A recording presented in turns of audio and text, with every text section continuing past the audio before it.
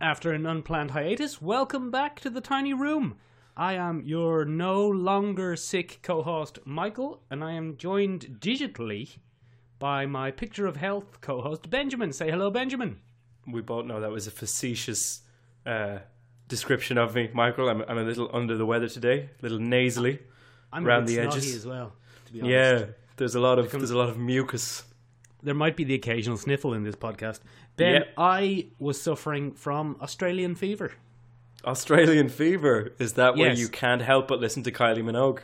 Yes, you see, you might have misunderstood and thought I meant Australian flu, which is the prevailing flu that's going around Ireland at the moment. But that's not what's happened.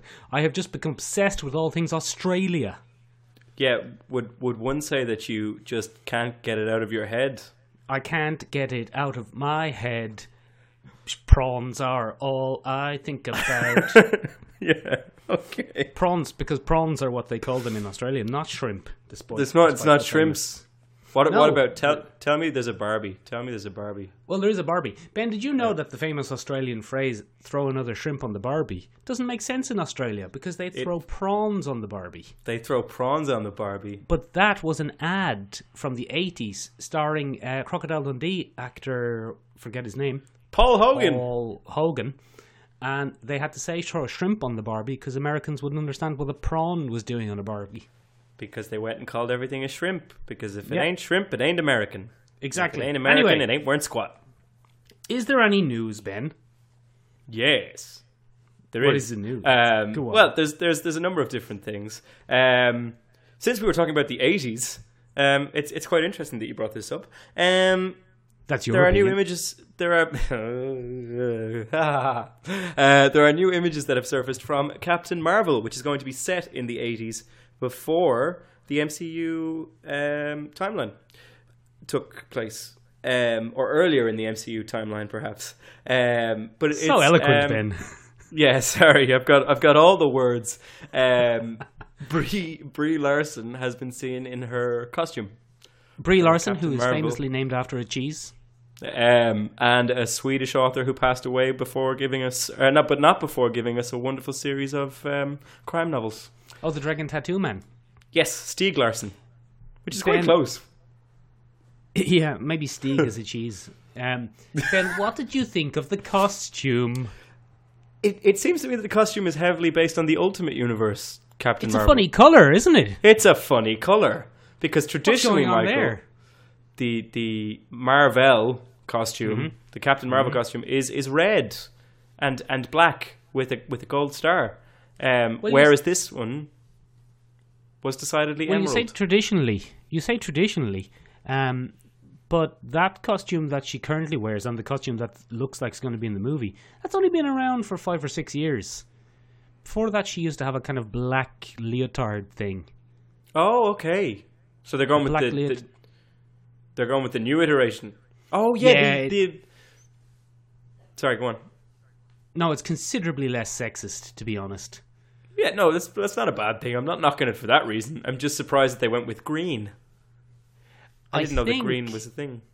Because the green is generally the colour of the Kree uniforms. Yeah, true. So I'd say there's one of two things happening. Either A, this is when she has stolen a Kree uniform, and later on she's going to get a more modern coloured version. Ooh. Or they're going to colour correct it in post. They're going to fix it in post. Gonna fix it in post. Yeah. Like how you fix me and all my racist rants. Yeah. You don't really have racist rants. You just unintentionally say something very racist about once a week. Yeah, well, you say unintentional. I say potato. No, I'm just kidding. I'm not a racist. I hope. Is there any Anyway. other news, Ben? Yeah. I'm going to make it political, Michael. I'm sorry. Oh no. Do you keep up with current events in that America? Not really, Ben. You see, I have a whole thing about Irish people who keep too much abreast of American politics and yet couldn't tell you their local TD. Yeah, well, It's it's something quite like- insulting. It gets my goat. Someone who could tell you who the Vice Chancellor of the Second House of Representatives in America is, but doesn't know which party controls their local area in their own country. Kind of Probably bothers Fine me. Gael. Yeah, that's fair. That's pretty fair. Sorry, I'm getting a bit pointy here with my pen. That's okay. I'll take the points. Anyway, I'll go on. point to that. What No, were you saying? well, it rather more dries the ire of current events in America are not really something that I'm all that interested in for today's podcast, but it is of great interest to international watchdogs that pay attention to a certain clock. I'm referring to the Doomsday Clock, which The actual moves- Doomsday Clock or the comic book, The Doomsday Clock? Well, it's very interesting because these things have a knock-on effect, Michael. The actual Doomsday Clock, which is a clock that shows how close or how possible nuclear war might be. And currently Yes. the Doomsday Clock rests at 2 minutes to midnight, which is Ooh. the closest. Once it hits midnight, we go kaboom. That is the closest it's been to midnight since the Cold War. So it's a rather interesting time to be alive. In response to this, Yes. DC Comics published a rather insulting tweet. Oh, good. At the moment, DC is running an event called the Doomsday Clock, or the Doomsday know. Countdown. I can't remember, Yeah. which is tying in their Watchmen. And what they published in response to the news that we are the closest to nuclear war that we have been since the 1980s was a tweet that said, "To take your mind off the real Doomsday Clock, pick up a copy of our Doomsday Clock." Fair enough. But everybody in that's just America, good marketing. everyone in America lost their minds, and they were like, "How can you make light of this catastrophic event?" And I found it quite funny. I found the reaction to this tweet funnier than I found the actual tweet. The actual tweet was quite funny, but I think it's hilarious that they can, give out so much about someone who tweets when their own president calls people short and fat on Twitter. But DC had to take down the tweet and issue a formal apology. They took it down. What cowards. They took it down and issued a formal apology Bloody to DC. anyone being hurt. So it was very, very politically correct moment in comics, which leads me to a lovely segue into Yes. other political correctness this week. Political correctness gone mad. Yes. So this week, Girls gone wild. Girls Gone Wild. From one tweet to another, this week, a prominent artist in Marvel was asked a question on the Twitter. John Mallon, do you know him? Who? John Mallon. He did that famous run of Spider-Man in the late 80s, early 90s. Clone Wars. No, not ringing any bells. Clone Saga, all that. The worst Spider-Man story. Yeah, exactly. The worst. The worst Spider-Man story ever. Go on. So, he was asked if... I can't remember what the exact nature of the tweet was, but somebody asked him if he felt that the gene politics of the X-Men were reminiscent of Hitler. Okay, which is a stupid question anyway. Okay, it's a bit of a silly question, and the obvious answer is no. The gene politics in the X-Men do not reflect that. And given that one of the characters is of Jewish descent and went through a concentration camp, it was probably a little bit of a silly question to ask. But what was sillier was John Mallon's response to this. Hooray! So I have the actual tweet here in my hand, and the tweet is it's very incomprehensible. But here we go. X-Men are closer to Jews in SJW Hitler's Germany, fighting for freedom because they see ideologues rising, silencing them, weaponizing hate, racism and socialism against the people they claim are the root of social ills. SJWs are not Nazis, but Nazis are SJWs, and X-Men aren't SJWs. X-Men are alt-right. I have no idea what he meant to get at. SJW stands for Social Justice Warrior, Michael. I know, Ben. Well, it was for the listeners, Michael. It's for the listeners. You're a well-informed man, a man of the world. So a man Charles Xavier is a Milo Yiannopoulos. Yes, I suppose someone who, well, according to John Mallon. Although John Mallon seems to equate them more to Jewish people. And then, most importantly about this tweet is that SJWs are not Nazis, but Nazis are SJWs, which I didn't really understand. But anyway, he seems to be comparing the current state of political correctness in the US to Nazism, which I found quite funny. So That's Marvel, excellent. not unlike DC this week, had to step in and issue an apology on behalf of their artist. Oh, very good. He's been giving a stern talking to as a result of this. But I found that quite funny. Michael, I found that quite funny. Benjamin, on the topic of mean tweets, we've had a comment on YouTube. Would you like me to read the opinions of one Johnny34? Johnny34 has commented, "What a bunch of real homos." Is that in reference to us? I don't know. Here's where I take this is where I take offense to it. I don't know if you can call two people a bunch. That's like, I mean, whatever about the homos thing. I've been called worse than a homosexual. That's not the worst. But two people can't be a bunch. No, I've never bought two bananas and gone, "Oh, what a great bunch of bananas." No, it's never happened. That's a pair of bananas. It's never happened. I would return that bunch if there were only two in it. What video was this on? This is all news to me. I don't know. I can't remember. It just made me laugh. Something about how pop culture can influence real communities. Why is that?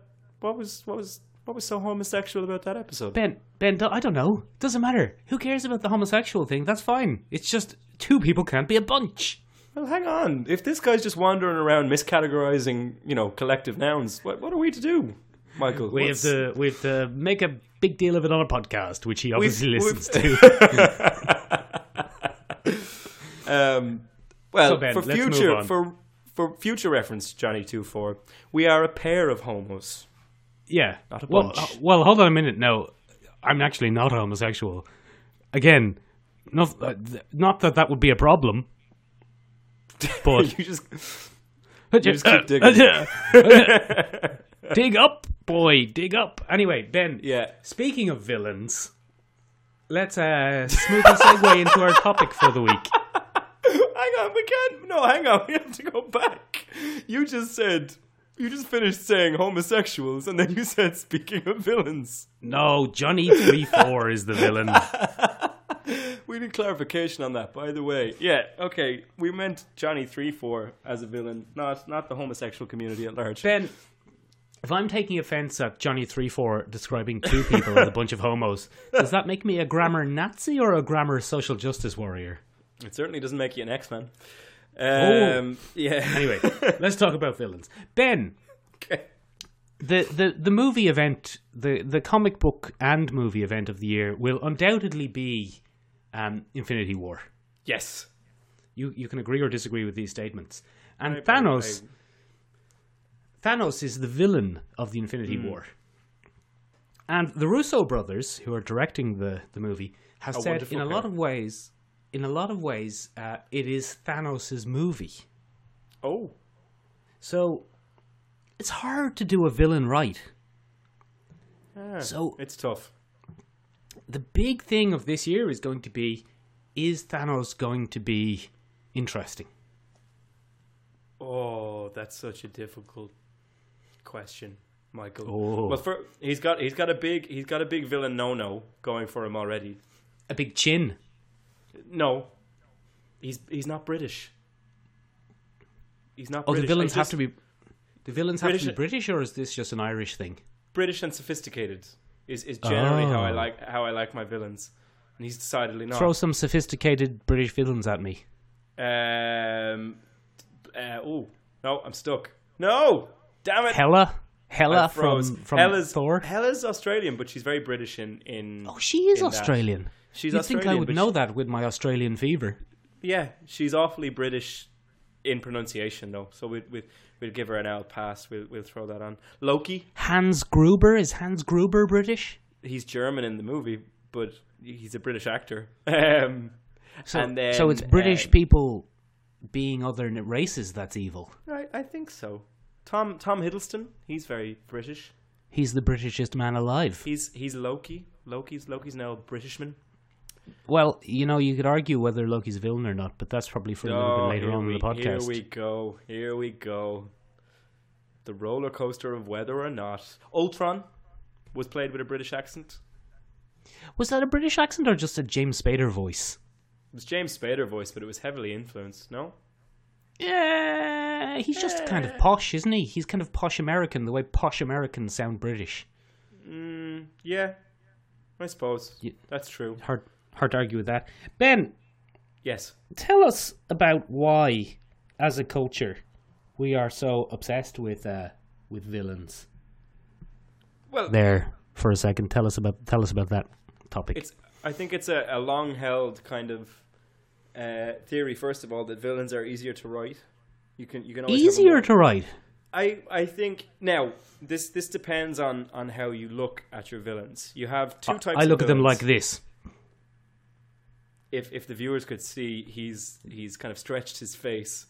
Yeah, I've done a visual gag, but on a podcast. A visual gag, but on a podcast, so it doesn't really carry. But there are two types of villains. There are well-rounded, human villains, and there are paper cutout villains. They're called cardboard villains or paper cut villains. And it's easier to write a villain because it's easier to kind of give them more interesting action points or more interesting plots. What that means is it's easier to write action for a villain than it is to write action for a hero. Or you can just give them a big mustache. Or you can just give them a big mustache and a British accent. But, usually I find people give it a little more effort than that. Not always. Not always. Not always. But some of the time. But what for whatever reason, the great villains seem to stick in the mind of viewers an awful lot more than the heroes. Darth Vader, for example. Of course. Heath Ledger Joker, for example. Yeah, keep going. Oh, have I got any more? I might be all out. That's it. Yep, that's it. They're the two I've got. I'm all out. Would you have any more? Hannibal Lecter. Hannibal Lecter. They made a whole series about him. Yeah. They made a whole series about him. So I think we have to look at those key figures and try and figure out why they're so popular if we're going to do this podcast episode. And luckily, Michael, yes, I've done just that. Oh, you've done some research. Well, once upon a time, Michael, I wrote a blog, as you know. That's how we ended up doing a podcast together. But one of the things that I wrote about in my blog was about a character called the Sovereign in an Adult Swim cartoon called The Venture Bros. That's very interesting, Ben. Total coincidence here. I was going to talk about another character called Sovereign. Oh, okay. But not the same guy, but another guy with the same name.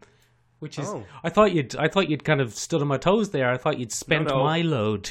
No, I won't be spending any loads. Don't spend my load on me, Ben. That's fair enough.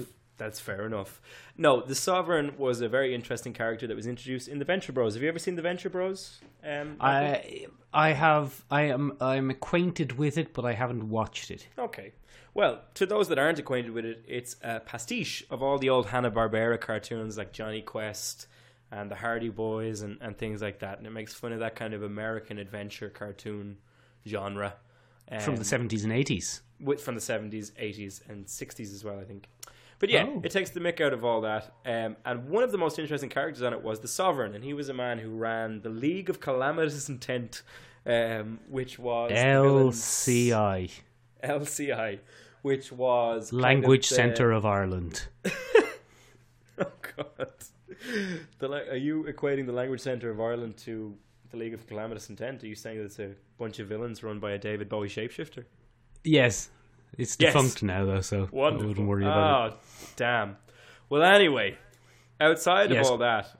Yes. Outside of all that, When I did this, I looked at 3 things that the philosopher Aristotle put down for great drama. Yeah, this one gets a bit nerdy.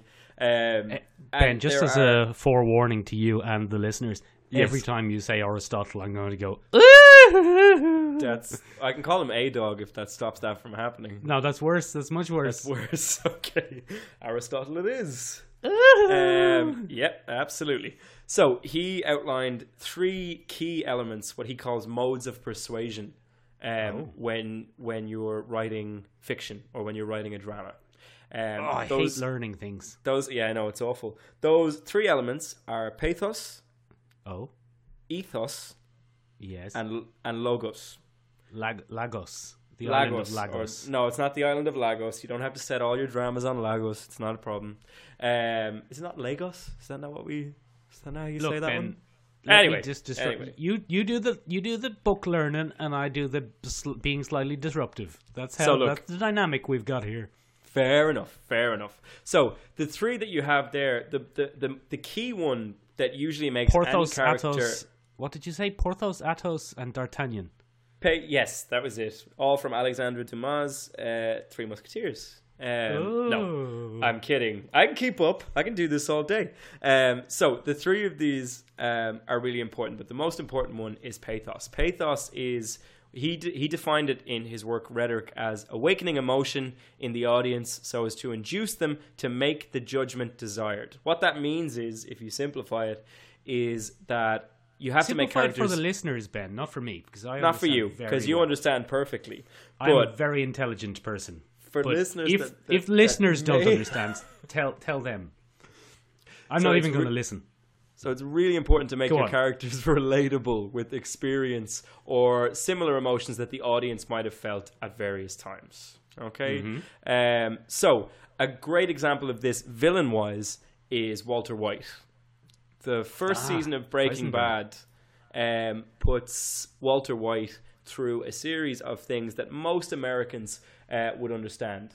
Financial trouble, failing marriage, difficulty health raising problems, a disabled child, health problems, and more male pattern balding, and more importantly, work stress from his job as a science teacher. So when we have this, what happens is the audience automatically engages with that person. You'll find generally that pathos is the key to any great character, not alone villains. However, the other 2 are just as important. Go on. Ethos and logos were stated that Aristotle said that if you really want to make a drama that suits or a character that really connects with an audience, you have to use all 3. Ethos is defined as persuasion through convincing listeners of one's moral character. Okay, this means that your character has to be shown to be like a person of principle, not necessarily good moral character, but of moral character in general. So they have to have a series of principles. And generally speaking, you can distinguish a villain from a cardboard villain to a genuine villain based on their principles. Okay? Right. If they don't have principles, they're a cardboard villain. You don't really understand why they do what they do. They're just a bit of a dick. Okay? Like for example, the Joker, who wanted to see the world burn. Well, theoretically, he has a principle. No, I'm saying that's his principle. Yeah, exactly. That's his principle. So you can get behind and understand the motivation of why that character does what they do. Or how Michael Keaton's the Vulture from Spider-Man Homecoming wants to keep his crew working and feed his family. Yeah, exactly. He's got working class motivation, so he does that. Exactly. And the moral character doesn't necessarily have to be... I like how Hela wants to stick it to her dad. Yeah, so again, that would probably be pushing a little more in direction of a cardboard cutout. Because everything that she does is not really clearly defined. She's the goddess of death, but we don't really understand why she's driven to do these things. It doesn't really matter. A good example for Thanos, one that's about to come out, is that he says bringing order to the universe is rarely an occasion for, or rarely allows fun, or something like that. That's the line he uses, isn't it? Bring order to the universe. You flubbed that a bit, but I flubbed it a bit. But so you understand that he has a principle. He's bringing order to what he sees as chaos. So that might give us hope for him. And the final one that you need to make Yeah. all of this possible is Logos. Yeah. And Logos is probably the Like key the one. Nike tick, Like the Nike tick, like a logo. No, that's like the Apple symbol. like the Apple symbol. Yeah, logos. I thought we Okay. needed logos. Okay. So, to Ben. give a definition of what, yes. But I went to university, just in case anyone forgets. No. I'm No. I'm pretending to be stupid. Michael plays the ordinary man to my Yeah. silly man. And he voices what other people might do. I'm sure people have stopped listening by now, but if they haven't, they've definitely stopped listening to me by now. But the last Ben, one is Logos. I stopped listening when Ben wouldn't stop going on about logos. What makes a good logo? What makes a bad logo? Do you have to wear your logo on your belt like the X-Men? So I'll give you the logos. Yeah. I'll give you the last definition for Logos, which is something more refined than the capacity to make private feelings public. It enables the human being to perform as no other animal can. It makes it possible for him to perceive and make clear to others, through reasoned discourse, the difference between what is advantageous and what is harmful, between what is just and what is unjust, and between what is good and what is evil. So basically, that means that Ben? it focuses on... Yes? What the fuck does that mean? Yeah, Aristotle focuses on intelligence and reason to separate human beings from basic actions. So generally speaking, when we want our characters to be perfectly rounded, they have to show some degree of intelligence, some degree of moral character, and some degree of relatability. So generally speaking, you'll find that with villains. A great example of someone who shows all three of these is... Silva from Skyfall, which is a bit of an outdated example, but do you remember Skyfall? Skyfall. Yeah. So Then for me, Skyfall was practically yesterday. yeah. I know you're younger, but I mean, how old is it? 7 years old? It's like yesterday. If even, yeah. So Silva was a really good example of all three of those things coming together, because Isn't coming. okay, fair enough. But he was betrayed, so that's his relatable feeling. He was let down by his mother figure, in that case, Judi Dench. Right. He has a very clear goal and a very clear motivation to why he's doing that. Yeah. Oh my God, is that a GoBot? No, it's Grimlock. It doesn't matter. Keep Grimlock. going. Okay, and then finally, he's wickedly intelligent. And when villains use Logos in the right way, they make the heroes question their own decisions. That's what they do. Like Michael Keaton's Vulture. Like Michael Keaton's Vulture, exactly.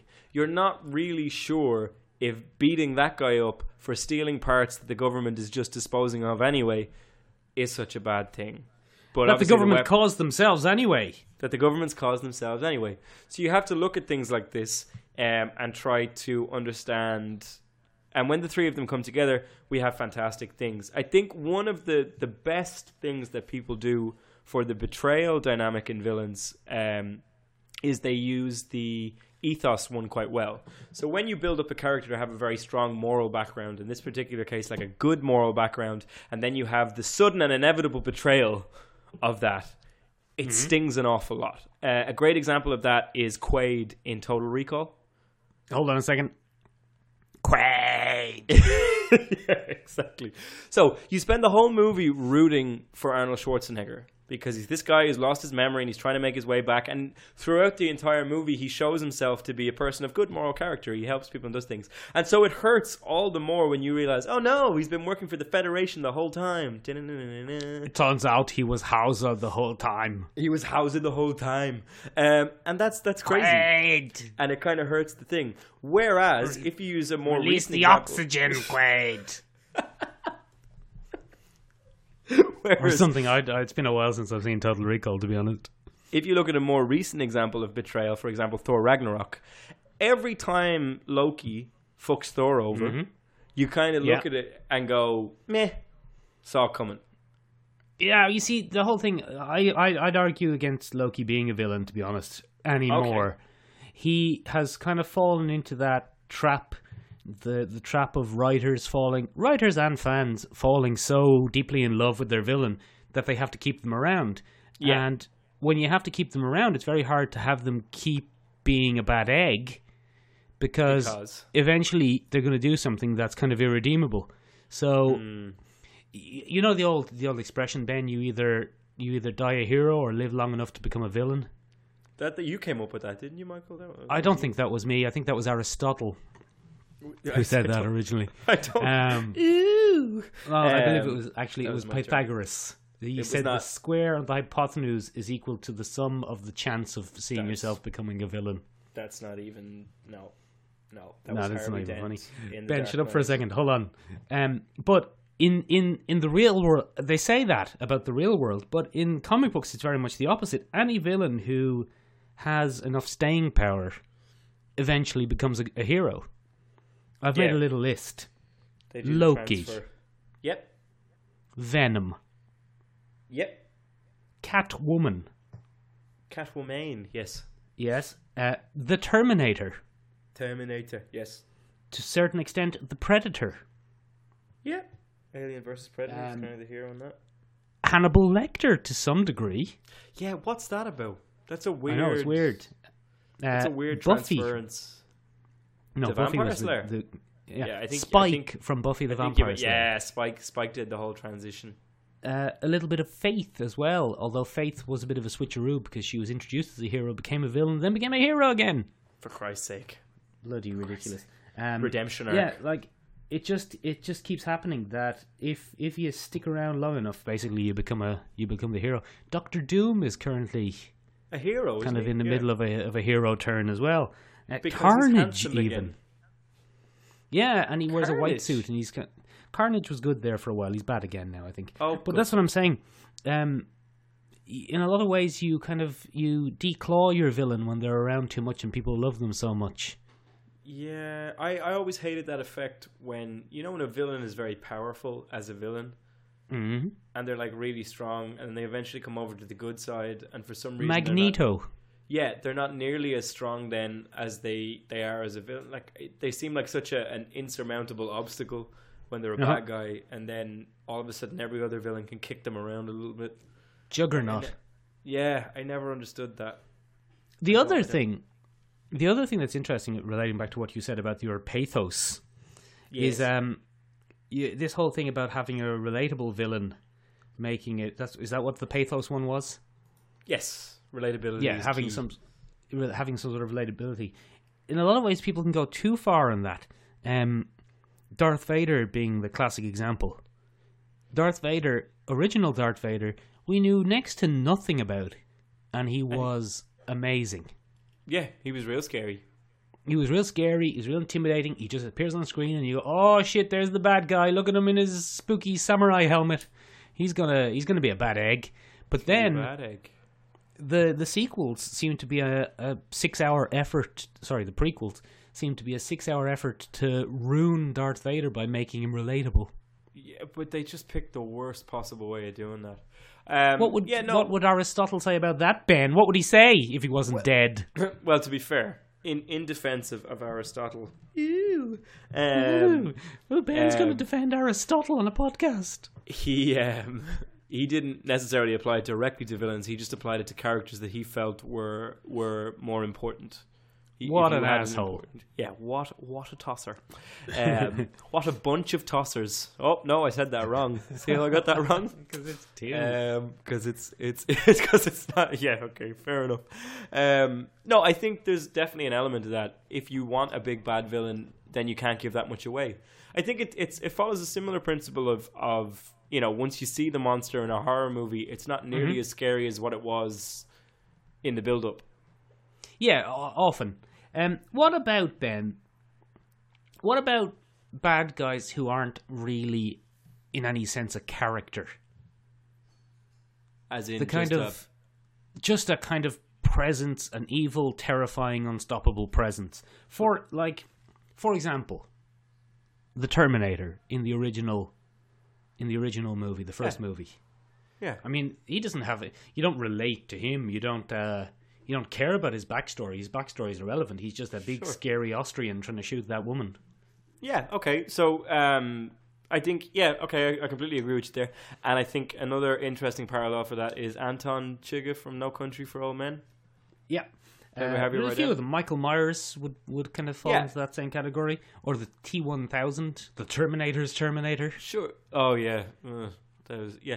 I think in that case, you kind of said it yourself. They're not necessarily characters. They're more of a plot device in that regard, or a theme. You know what I mean? But still great villains. Still great villains. Yeah. I don't know. It's hard. Any theories Terrible on that? characters, great villains. Yeah, terrible characters, great villains. Okay, so it surpasses in some ways then. I'm saying that a villain doesn't necessarily have to be a great character to grip you as Yeah. an iconic villain. Yeah. Now, I don't think that applies to Thanos, because Thanos is definitely being sold to us as a character. He's not Yeah. just a terrifying force of nature that shows up and is unstoppable. No, His Black Order may be something along those lines. Is the Black Order definitely still happening? Oh yeah, I mean Okay. Nidge from Yeah. from yeah. Love hate. You're gonna give me those Infinity Stones, yeah? Gonna All right. fucking Nidge.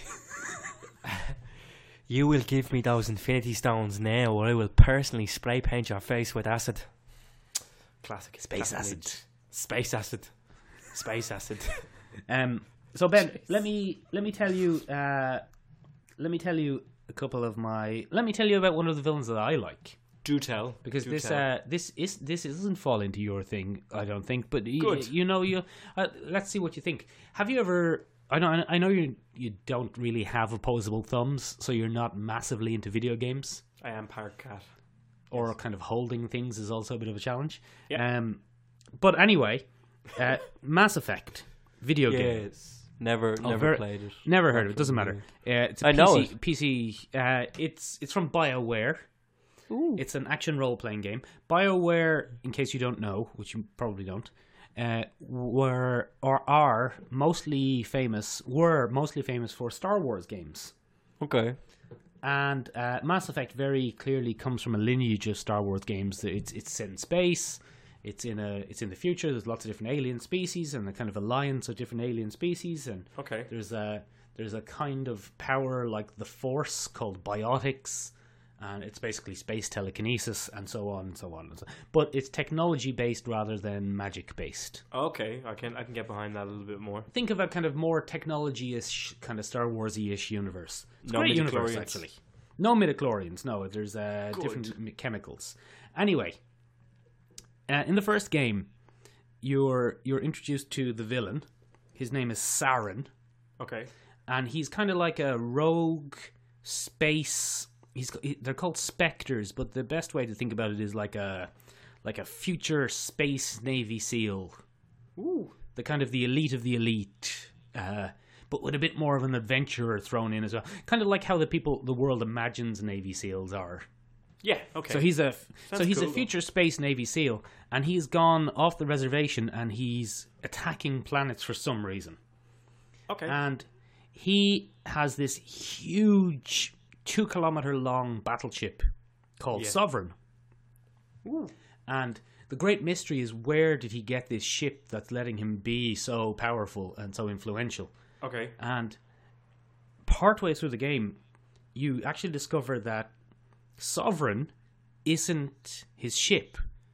Sovereign is a 2-kilometer long alien called a Reaper. Oh. And these Reapers are artificial intelligence aliens who live outside the galaxy. They live in the empty space between galaxies. Oh. And Sovereign is the vanguard of the Reaper invasion. Every 50,000 years, the Reapers attack the galaxy and harvest all living organisms. Oh. And Sovereign was left behind to monitor the galaxy while the other Reapers go back out to hibernate. Oh. And Saren, it turns out, discovered the ship, yes. and he has been indoctrinated. Sovereign, all Reapers, but Sovereign is the one in the game. If you spend time in or around them, yes. they gradually and very insidiously control your mind, so that you think you're working to stop them, but in fact you're doing everything they need you to do to bring them back. That's pretty clever. So the great thing about Sovereign as a bad guy is you can't just go and bloody punch a 2-kilometer long spaceship. Yeah, it doesn't work very well. No. So, I mean, Saren is his avatar that you can fist fight. You can Captain Kirk him and hit him with a double broom handle punch attack. But Sovereign is just there. It takes, spoilers for the end of the game, it takes the entire fleet of hundreds of ships and a lucky shot to kill Sovereign. Okay. So he does die in the end. But then you find out that he was only the Vanguard. And a species of these things are waiting out in deep space to come in and take over. Brilliant. Amazing villain.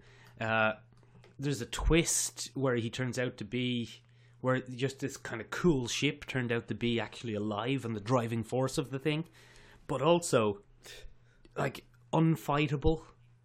Yeah. Terrifying. Like, you can't reason with him because he has this... he exists on a time scale beyond... what you could comprehend. He's millions of years old, and this is just one cycle. You do know this is just your favourite theme in space. It's cosmic horror in space. Yeah, cosmic horror in space is the best. Yeah, it's your favourite thing. I think you have a fair point, though. It's very Lovecraftian. I'm aware of that. He looks like a giant squid, a giant tentacly monster thing. Okay. Imagine a giant 2-kilometer long squid spaceship, and then you've got Sovereign. Do you not think that Saren is what embodies all those elements of Aristotle? Woo! Do you Saren or Sovereign? The guy who gets mind control? Sovereign. Sovereign is the mind controller or the mind controllee? Mind controllee. So I'm saying if you look at so the villain, obviously the main villain of this game that you were talking about is Sovereign. Yeah. Yep. And you can't really engage with a 2-kilometer long, or sorry, 13 kilometer. 2 kilometer. You can't really engage with a 2-kilometer ship. It doesn't work. But by using you can't punch it in the face. By using the mind controllee, you kind of enable the villain to have pathos, ethos, and logos. Because the pathos in Saren, as you've described him, is that he's just trying to save his universe. Now, he doesn't know. His ethos is very, very simple. He wants to protect the universe. And then logos is a little bit more insidious. I would say that Sovereign probably represents the logos part of things, where it's hyper intelligent and it manipulates events to look at it. But you have to look at Sovereign and Saren as like a package deal. Mm-hmm. And that might be what makes them so great. It's not a great explanation, but if you were looking for a nerdy kind of breakdown of why it works, the pair embodied the 3 modes of persuasion as opposed to one singular character. Well, Ben, let me tell you something. I wasn't looking for a breakdown of how it works. Sorry. But thanks for giving me one anyway. Sorry. my humble apologies. Do you have any favorite villains? I was trying to think of favorite villains for the day. I've never gotten over Heath Ledger's Joker. Spectacular creature that he is. He's a nice subversion of what you expect. I think one of the best things about that character was the constantly shifting backstory. So the lies, basically. Yeah, exactly. But it really messes with that idea of pathos. Because every time you think you're going to glean an understanding into motivation or anything like that, he's clearly highly intelligent because he orchestrates these mass events and things like that. He clearly has ethos, which is his code. And the only thing you're missing and what drives the intrigue as a character is his pathos. You want to understand the relatability or the reason that he's doing these things. You want to understand the motivation of why you're doing these things. And he plays with that on the audience's part by giving you multiple interpretations. In one, he's an abused child. In another, he's a grieving husband. In another, traumatized soldier? Yeah, traumatized soldier. There are all these... But even Alfred steps in to try and provide background. Do you know what I mean? Like, he's I think the traumatized soldier was more of a fan theory. Yeah, you're because right. Actually, that's true. He has really well. I mean, it's brought on partially by Alfred as well because he gives you that story about his time in the jungle, where they met a warlord or a bandit who was just burning, motorcades down. He was just destroying them. Oh yes, he was remember destroying him. jewels. So there was a military He background. didn't to care that. about the jewels. Yeah, exactly. But I think a lot of people kind of read into kind of a PTSD veteran being let down because he's highly skilled, highly trained, blah blah blah. He knows how to use rocket launchers. Exactly, but you're never given an exact reason, and that's what makes him so scary. Is it about Joker or Bane that Alfred has his famous line? You were only supposed to blow the bloody doors off. I'm afraid you've jumped not only movies or genres, but decades in that particular case. It's from the Italian Job. Is it about Bane or Joker that he says some men want to watch the world burn or whatever it was? It's Joker that he says. It is Joker. Okay. Yeah, it's Joker that he says that about. He gets much more downplayed in The Dark Knight Rises. He's not as central a character as he should be, I think, in that film. Alfred or Joker because he's dead? Alfred, because he has that. I think the most thing that people remember him for, mostly in that is, I failed you. And he has that weeping. Master Wayne! Yeah, I failed you. He's dead. Oh, no, look, there he is. He's in the cafe. Yes, with Selena that Kyle. woman. With that woman. Yeah, so I think that was kind of where that one went. But I think you have a point. I think, funnily enough, when you obscure the pathos or when you take away exact reason... Don't obscure my pathos, Ben. Sorry. When you obscure Did you just the obscure pathos... my pathos? I did, I'm sorry. Are you SJWing me on our own podcast? Yes. Do you have a right to an unobscured pathos? Is that what you have? Yes. Do you have any more great villains? I have a villain. Here's a villain I really like, but I don't know. You've probably never heard of him. Ben, as you know, I enjoy a Transformer. You do. You love an old Transformer. There's one there. Look. Oh, look at him. All That's transformed. Bombshell, but that's not who I'm going to talk about. Ben, have you ever heard of comic book artist and writer extraordinaire Nick Roach? No. He's a Transformers writer. He's from Ireland. He's from Wexford. Oh, lovely. And he, in 2010, wrote a comic called Last Stand of the Wreckers. And Last Stand of the Wreckers defined modern Transformers comics. Okay. Before Nick Roach and Last Stand of the Wreckers, the voice in Transformers comics was an English writer called Simon Furman. I see. And he basically wrote everything ever in Transformers. But Nick Roach came along, and Nick Roach was given kind of a blank slate to write a story with some D-list Transformers. A lot of them had never appeared in comics. They'd had toys from obscure mid-90s toys, but had never appeared. And he created this story set after the end of the Transformers War, where Autobots and Decepticons are technically at peace. Sure. But a lunatic of a Decepticon, a bad guy, called Overlord, has taken over an Autobot prison. Okay. And this bunch of basic no-hopers, D-listers, are rounded up and sent in to try and stop Overlord. A ragtag group of heroes. Exactly. Nice. And it's not going to end well. Ooh. Because Overlord is one of Megatron, of course, being the leader of the Decepticons. Yes. But he's one of Megatron's big guns. He's what's called in Transformers a Phase Sixer. Phase 6 being a stage in an invasion. Phase 6 is a total annihilation of the local population. I did not know. So this. if you need the local population annihilated, you send in a Phase Sixer. So he's an A-bomb. Exactly. He's a walking weapon of mass destruction, basically. Nice. And the thing about Overlord is Yes. he doesn't really like that, because he sees himself as a complex person who has his own goals, and he doesn't want to be just Overlord, this planet's being a bit of a pain, go in and kill everyone. So he wants to be... Go on. He's the exact opposite of Conquest from Invincible. Yes, exactly. He is the exact opposite of that. He is that character, but he doesn't want to be just a weapon. In terms of motivation. Okay. Exactly. So he is like physically terrifying. He's the match for hundreds of normal Transformers.